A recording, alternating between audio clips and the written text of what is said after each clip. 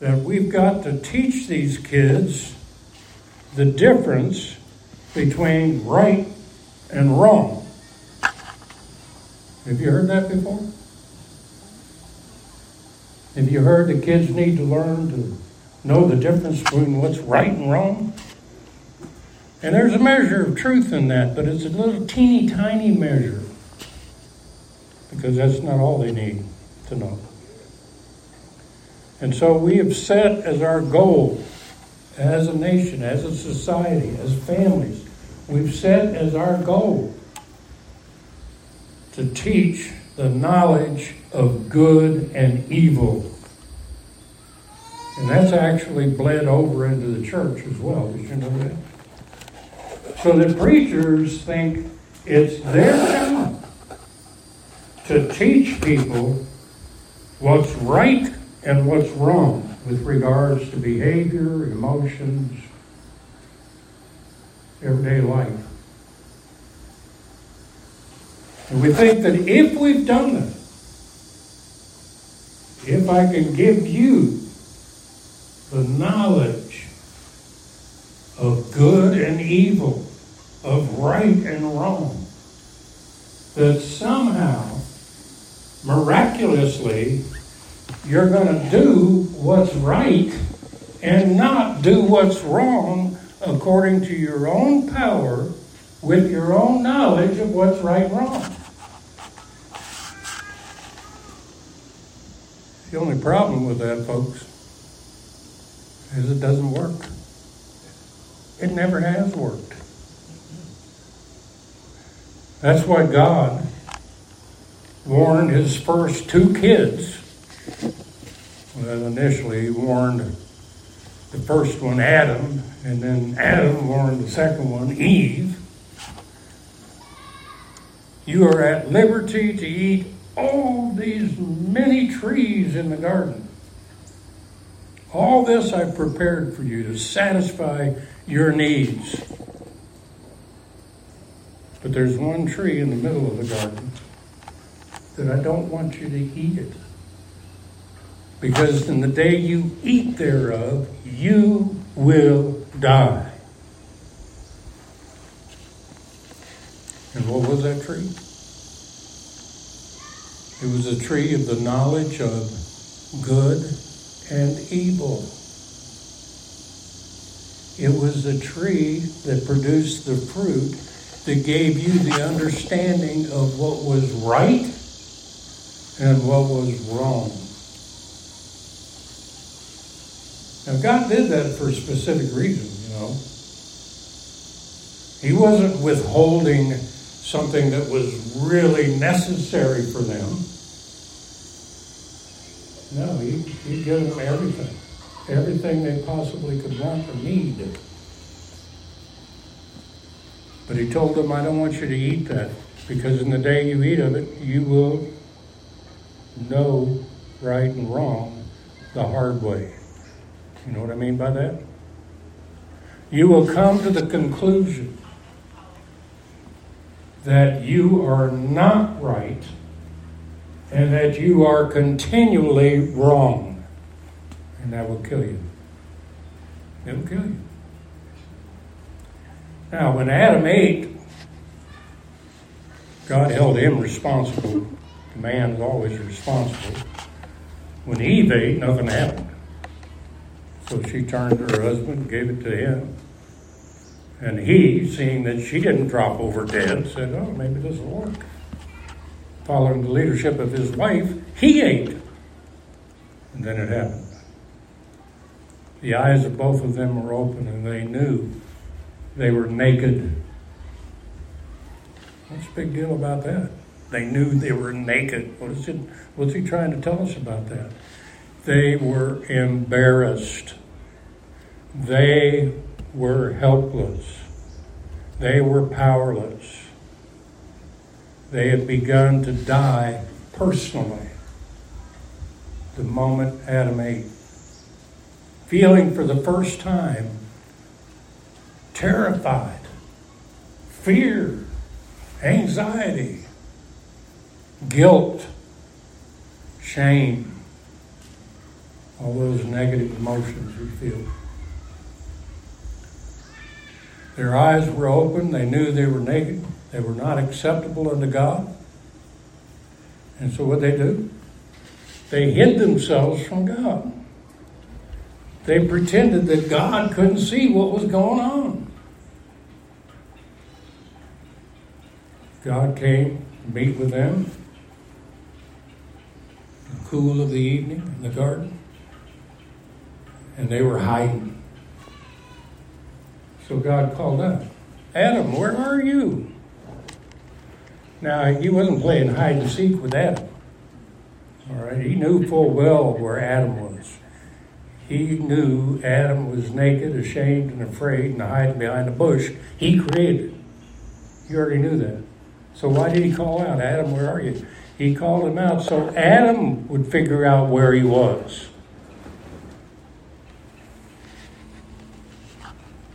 He said, have you eaten the fruit that I told you not to eat? Have you been focusing your life on the knowledge of good and evil? Have you been all wrapped up in trying to keep the rules, learn the rules, and keep the rules? Adam didn't even confess to that. He immediately blamed his wife, Eve. Does that sound familiar, guys?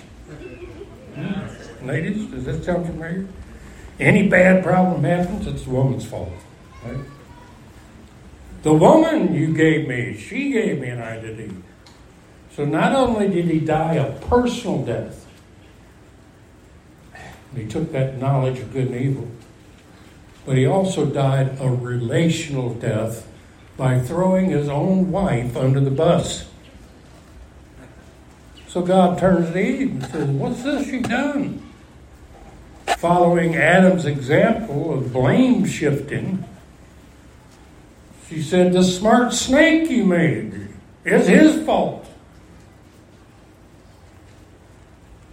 You see, what happened from that point on in humanity went downhill quickly. Now, if that's where all our problems began, whether it be on a personal level, feeling worthless, feeling ashamed, feeling unimportant, feeling insecure, or whether it be on a relational level, getting mad at folks and hating them, who don't meet up to your expectations, who don't follow the rules, boy, that pisses us off, doesn't it? If somebody doesn't follow the rules, ooh. We got to jump on them with both feet.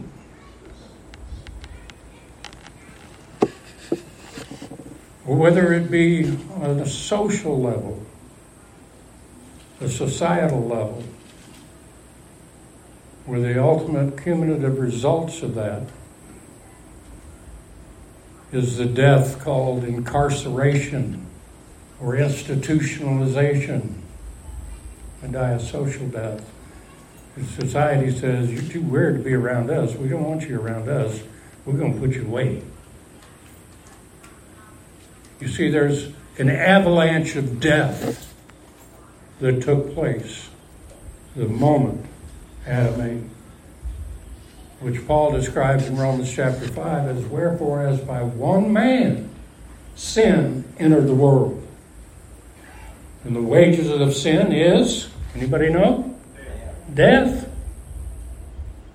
Where did all this dysfunction come from? Where did all this craziness come from? It's the natural wages of sin. And so, right from the very outset, right from the very start, we have been conditioned as the natural descendants and children of Adam to try to learn the rules and figure out what we can get away with. Because after all, when you really begin to study the rules, you soon learn that you can't keep them. No, you can't. I illustrate this in a lot of classes by asking the students, I say, hey, if you're going to save yourself by keeping the rules according to your knowledge of good and evil, let's start with the core rules God gave us when He announced the law through Moses at Mount Sinai. Let's start with that. Never mind the statutes and ordinances and all the little ceremonial laws necessarily. Let's just stay with the 10 Commandments. If you think that your knowledge of the 10 Commandments and your effort to do what they command you to do or not do what they tell you not to do is going to earn you God's blessings and satisfy you, you've got a rude awakening coming. It's at that point usually I ask for a volunteer. Can anybody quote the 10 Commandments to me? Of course, I got very few volunteers for that. But even if you know what they are, can you live them? Can you do them? I mean, you might slide, on the outside, saying you have no other gods but God, right? Until you look at your checkbook and you see what you spend your time, energy, and money on.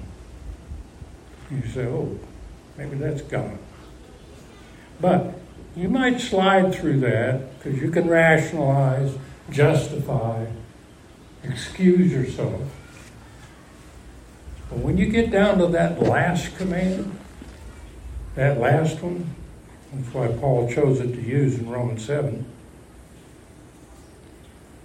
then it's a different story. Most people don't remember what the last of the 10 Commandments is, the last one. So I'll tell it to you. Thou shalt not covet. What does that mean? Essentially, it means thou shalt be happy with what you've got and not bitch about it. What? See, the companion commandment in the New Testament, my favorite command in the New Testament, Philippians 2:14, do all things without murmuring and disputing. That means live your life every day without complaining and bitching and moaning about everything that's going on around you that you don't like. And just try to live your life one day without complaining about something.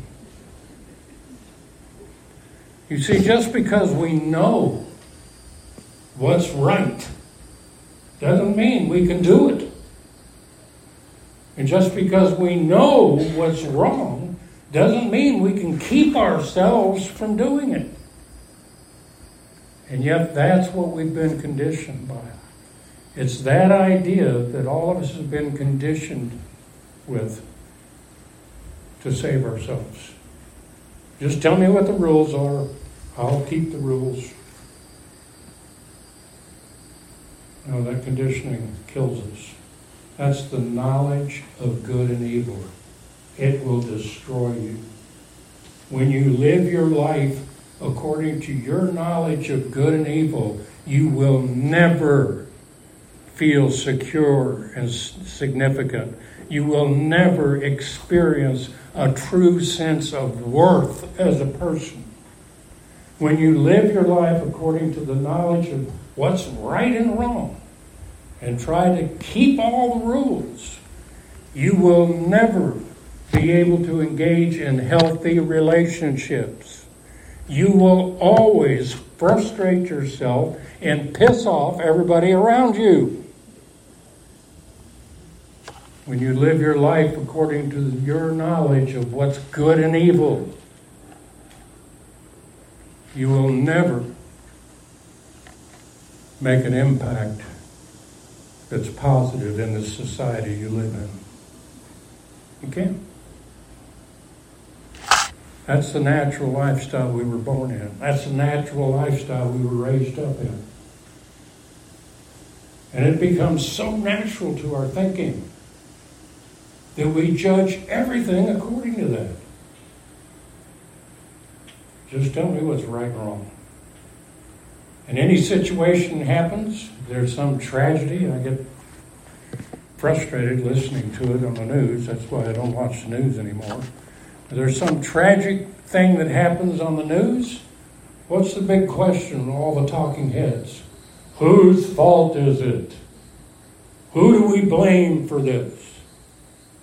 What are the rules? That's what tickles me about this gun control crap. Well, let's make up another rule. Another rule that's going to protect people. You can't protect people with rules. It never has worked. It never will work. That lifestyle of law and lies is a dangerous lifestyle. I know, by my own personal experience. I grew up in it. That's how I was raised, with a religious flavor on it that says, you do this, you'll be right. You do that, you'll be wrong. And so my whole focus in growing up was to learn what's right and wrong, with the basic assumption that if I knew what was right and wrong, I could do what was right and not do what was wrong. But it didn't work. I even went to Bible college, went to seminary,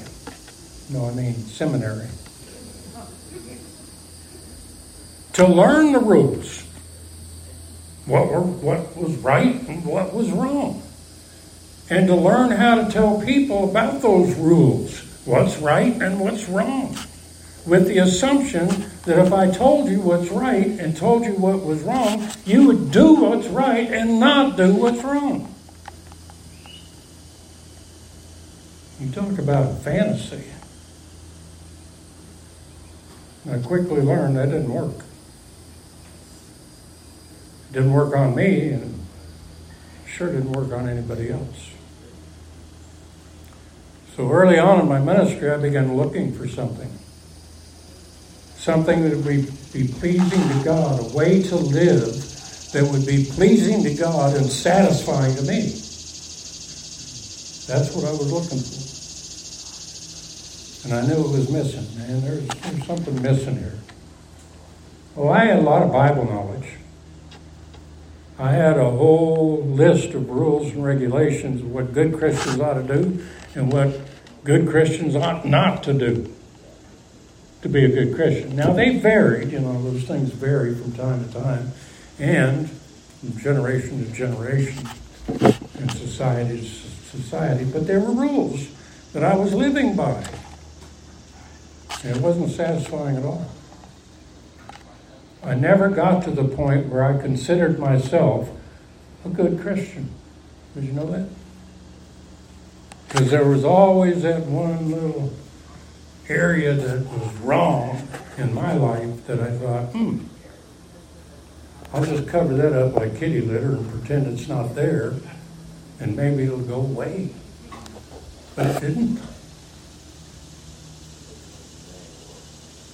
See, you can't live a healthy, functional, satisfying life under your normal lifestyle of what's right and wrong, of law and lies. You can't live that way. All that produces is death. Just like we studied last week of 2 Corinthians chapter 3, the letter kills, but the Spirit gives life. So what kind of lifestyle are we looking at living in? If that's a lifestyle that will kill you, what's a healthy lifestyle look like? Well, this lifestyle I've called a lifestyle of grace and truth. That's a way of living that I just named grace and truth. And the reason I did that is because of what John records in his gospel in the very first chapter when he says, the law came by Moses, but grace and truth came by Jesus. What does that mean?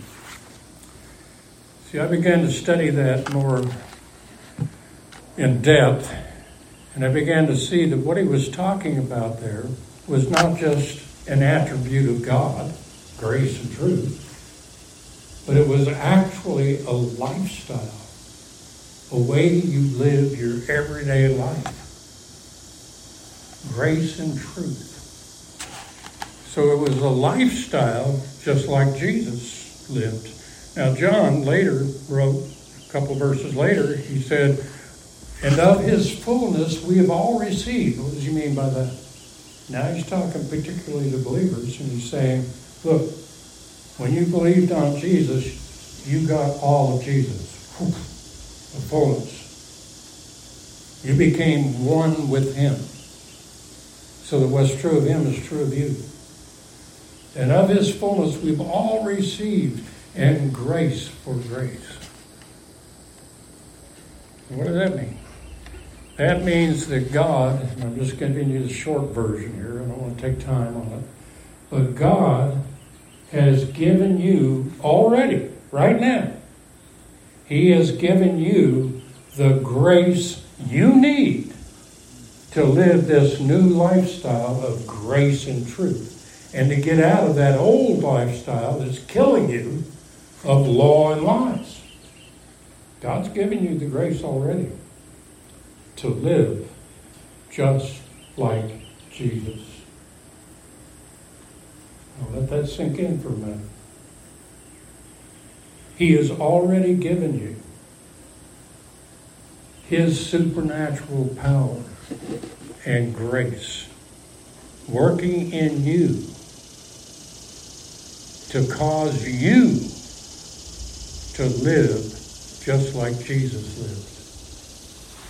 And I know that still sounds a little bit far-fetched and hard for us to grasp. So let me see if I can break that down a little further for you. What God has done is to give you not only his mercy, but also his grace. Now remember, they're two completely different things, mercy and grace. Most people have a tendency to confuse those two. So let me make it clear. Mercy is when you do or say what's wrong. Not just according to your law, but according to God's law. When you say or do what's wrong, and God withholds his punishment of immediate death. When God withholds that punishment, even though you deserve it, he's giving you mercy. I love mercy. Mercy is great, isn't it? And his mercies are renewed every day. It's almost like he's giving you time to get your thoughts right. That's mercy. And that's great. And it's wonderful. But it is not grace. Well, what's grace then? People define it as undeserved favor. You don't deserve it, but God blesses you. You don't deserve it, but God accepts you, etc., etc. And that's good as far as it goes. It is, in fact, undeserved favor. However, grace is much more involved than just God's attitude towards you. Grace is active in you through his Spirit that he has given you, indwelling that new person he made you to be. God is continually at work in you, both to want to do and to do his good pleasure. Like Paul told Philippians, he said, work out your own salvation with fear and trembling, for it is God who works in you both to will, want to do, and to do his good pleasure. Now, grace is a supernatural way that God makes you behave. Did you know that? You know, when I look around and I see the mistakes people make, especially the older I get, I see some of the really dumb things people do. I thank God. I thank God that I didn't do that. You know why I thank God I didn't do that? Because if it wasn't for Him, I would have done that very thing. If it wasn't for His grace, I would screw up as bad as anybody else in this world. What keeps me from that is not my knowledge of good and evil. What keeps me from that is not my own abilities. What keeps me from that is His grace working in me. So grace is the miraculous power of God working in you to conform you to the image of His Son, Jesus, to make you just like Jesus.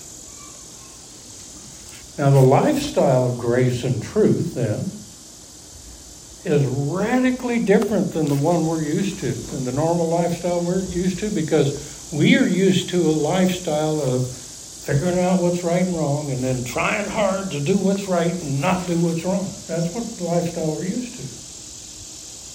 That's not the lifestyle that we're talking about.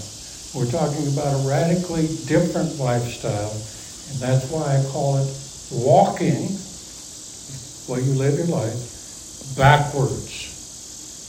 Because you're not living according to the normal lifestyle. You're living your life according to the supernatural lifestyle of grace and truth. Now, we're going to talk a lot more about that in terms of how that works out in our everyday lives as we go on in our study. But this morning, I want you to be well aware of how God's new lifestyle of grace and truth works to take care of your sin problem. Did you know you had a sin problem? Well, you got a sin problem in two ways. Number one, you were born into it.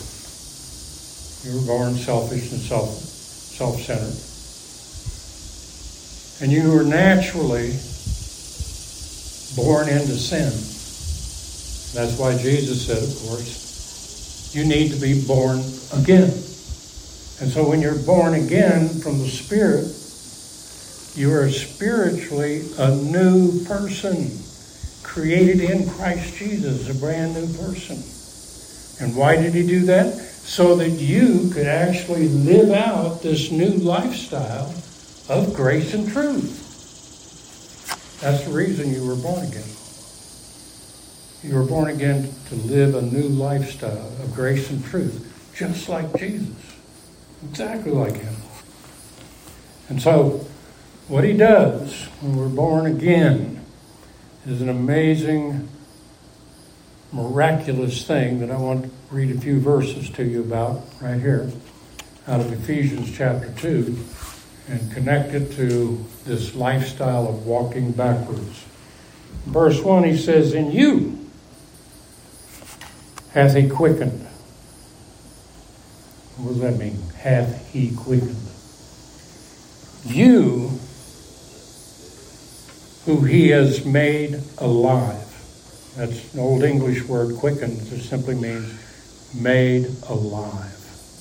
You, as He made alive, who were dead in trespasses and sins, wherein in times past you walked according to the course of this world, the conditioning of the world we were just talking about, according to the prince of the power of the air, Satan and his designs, the spirit that now works in the children of disobedience, among whom also we all had our conversation or our lifestyle in times past,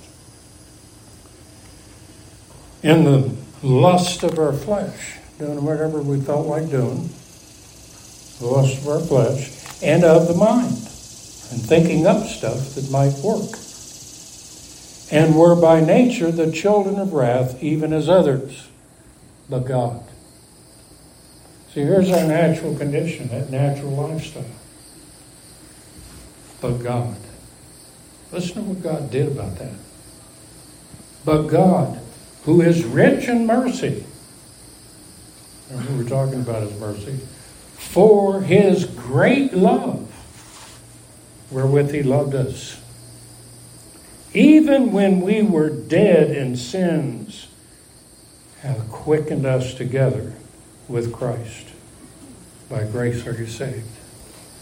Do you hear what he's saying here? You were naturally born into this dysfunctional lifestyle of law and lies. And you were conditioned your whole life in that, and you didn't know any better. But God. God's done something for you that you couldn't do for yourself. He took that person that was dead in sins, and he made that person alive in Christ. How did he do that? In Romans 6, he gives us a breakdown on how that happened by saying that when Jesus died on the cross, that person you were born into this world as was crucified with him, put to death once and for all, buried with him. But when Jesus rose again from the dead, he made you a brand new person and raised you up with him. You're no longer the same person you always thought you were. You're now a brand new person that God has made. Listen to how he describes it here. He says, even when we were dead in sins, hath quickened us, made us alive together with Christ. By grace are you saved, and hath raised us up together, and made us sit together in heavenly places in Christ Jesus. You all get that picture? Is that clear to you? What God did? He created you a brand new person, and he joined you inseparably to Jesus Christ, his only begotten Son. And when he raised Jesus from the dead, he raised that brand new person you are up with Jesus, made him alive with the life of Christ, and you are caused to sit together in the heavenlies. In heaven. Now, I know that's hard to believe because here you are sitting in the church in the woods in Okeechobee. But according to the scriptures, you've been seated in the heavenlies in Christ Jesus. That's the real person you are. So this new lifestyle that we're talking about has its roots in what God has done to bring you out of that old lifestyle, make you a brand new person, and give you a brand new life to live. Radical change from the inside out. And that's what we're trying to study. Now, the difficult thing about that is what we describe as this new lifestyle in grace and truth is so backwards to what's normal to us. It's so backwards to the way we've been conditioned, we can't hardly believe it. It's so backwards. Like Romans 6, for example. Worried about the problem of sin. Shall we continue in sin that grace may abound? God forbid. May it never be. How shall we, listen to this question, how shall we, that's all of us, how shall we who are dead to sin continue to live any longer therein? You can't. Why? You're dead. Now, how does that fit your experience? You say, no, I'm not dead. I'm alive. Look, I'm walking around. I'm talking. I'm breathing. I'm alive. I'm not dead. That person that you've always thought you were, that person that you tried to clean up according to your knowledge of good and evil, that person that you were born into this world as, that person living inside this body was crucified with Christ, buried, and a new person raised up to take its place. That's what's actually happened to you already. Now, I know when I tell people that, they look at me like I'm crazy because nobody believes that. But here's the reality. That brand new person you are has a brand new lifestyle open to it now. A brand new lifestyle of grace and truth. Something died back there. I told you were dead to sin. Now you're dead to sound. Yeah, I know. I heard it go off back there. You were dead to sin, but now you're dead to sound. I don't know if that means we ought to quit or not. For those of you who are listening on this podcast, the power just went out. Thankfully, my phone is still working. Well, it's almost out of power, but it's still working. Anyhow, let me finish this up with or without this board. Here's the point. The point is God has already done for you everything that needs to be done. Everything. He has made you a brand new person that He loves. You are special to Him. He goes on in Ephesians 2 there to say, you are His workmanship. You are the ones that create. He created it. His workmanship created in righteousness and true holiness. You are His workmanship created in Christ Jesus unto good works. What are those good works? Don't give me a list of things that you know according to your knowledge of good and evil. A list of works that you ought to do. They're good works. No, that's not what he's talking about. The good works that he's talking about in Ephesians 2:10 is the pleasurable service that he has laid out for you. It's the happiest service you can do. It's what's going to make you the happiest. Why? Because that's who you are. See, God created you in Christ Jesus to be Christ as you. That's what God did. He's already done it. There's no effort on your part to be a good Christian. You can't be any better than the one God made. You're as good a Christian right now as you'll ever get. He has created you and ordained that you live out this new lifestyle of pleasurable service, good works. What does that mean? It means simply you're going to be happy.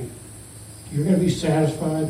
You're going to be happy in what God is using you to do, to go, to be, to say in this new lifestyle.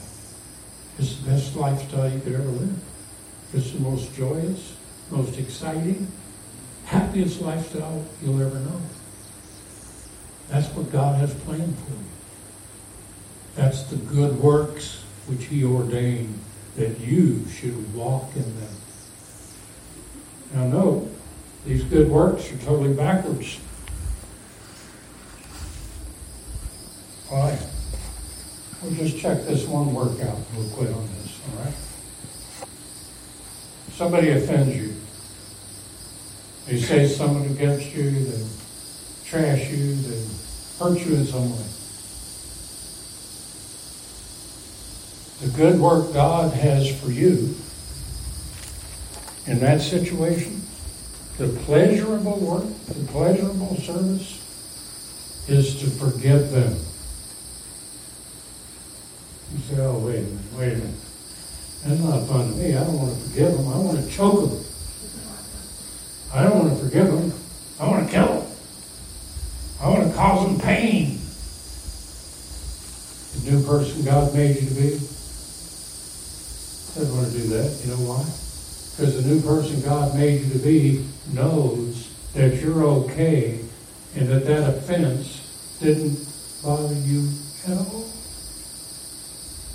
It didn't threaten your security, it didn't threaten your significance. You're still the same person you always were that He made. So that you have the ability, the supernatural ability and the grace of God to say, Father, forgive them because they're idiots. They don't know what they're doing.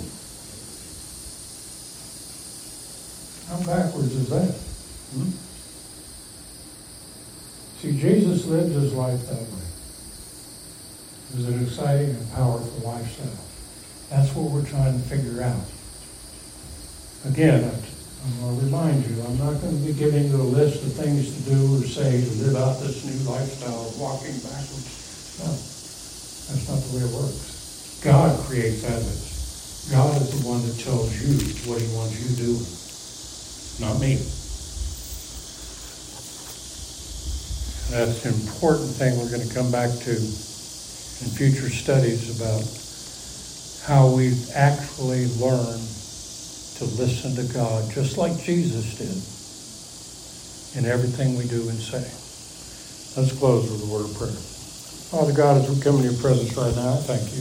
I praise you for the opportunity we have to live like your Son Jesus, to walk out a lifestyle of grace and truth. I ask you to continue to teach us by your Spirit, as only you can do. For it's in Jesus' name I pray.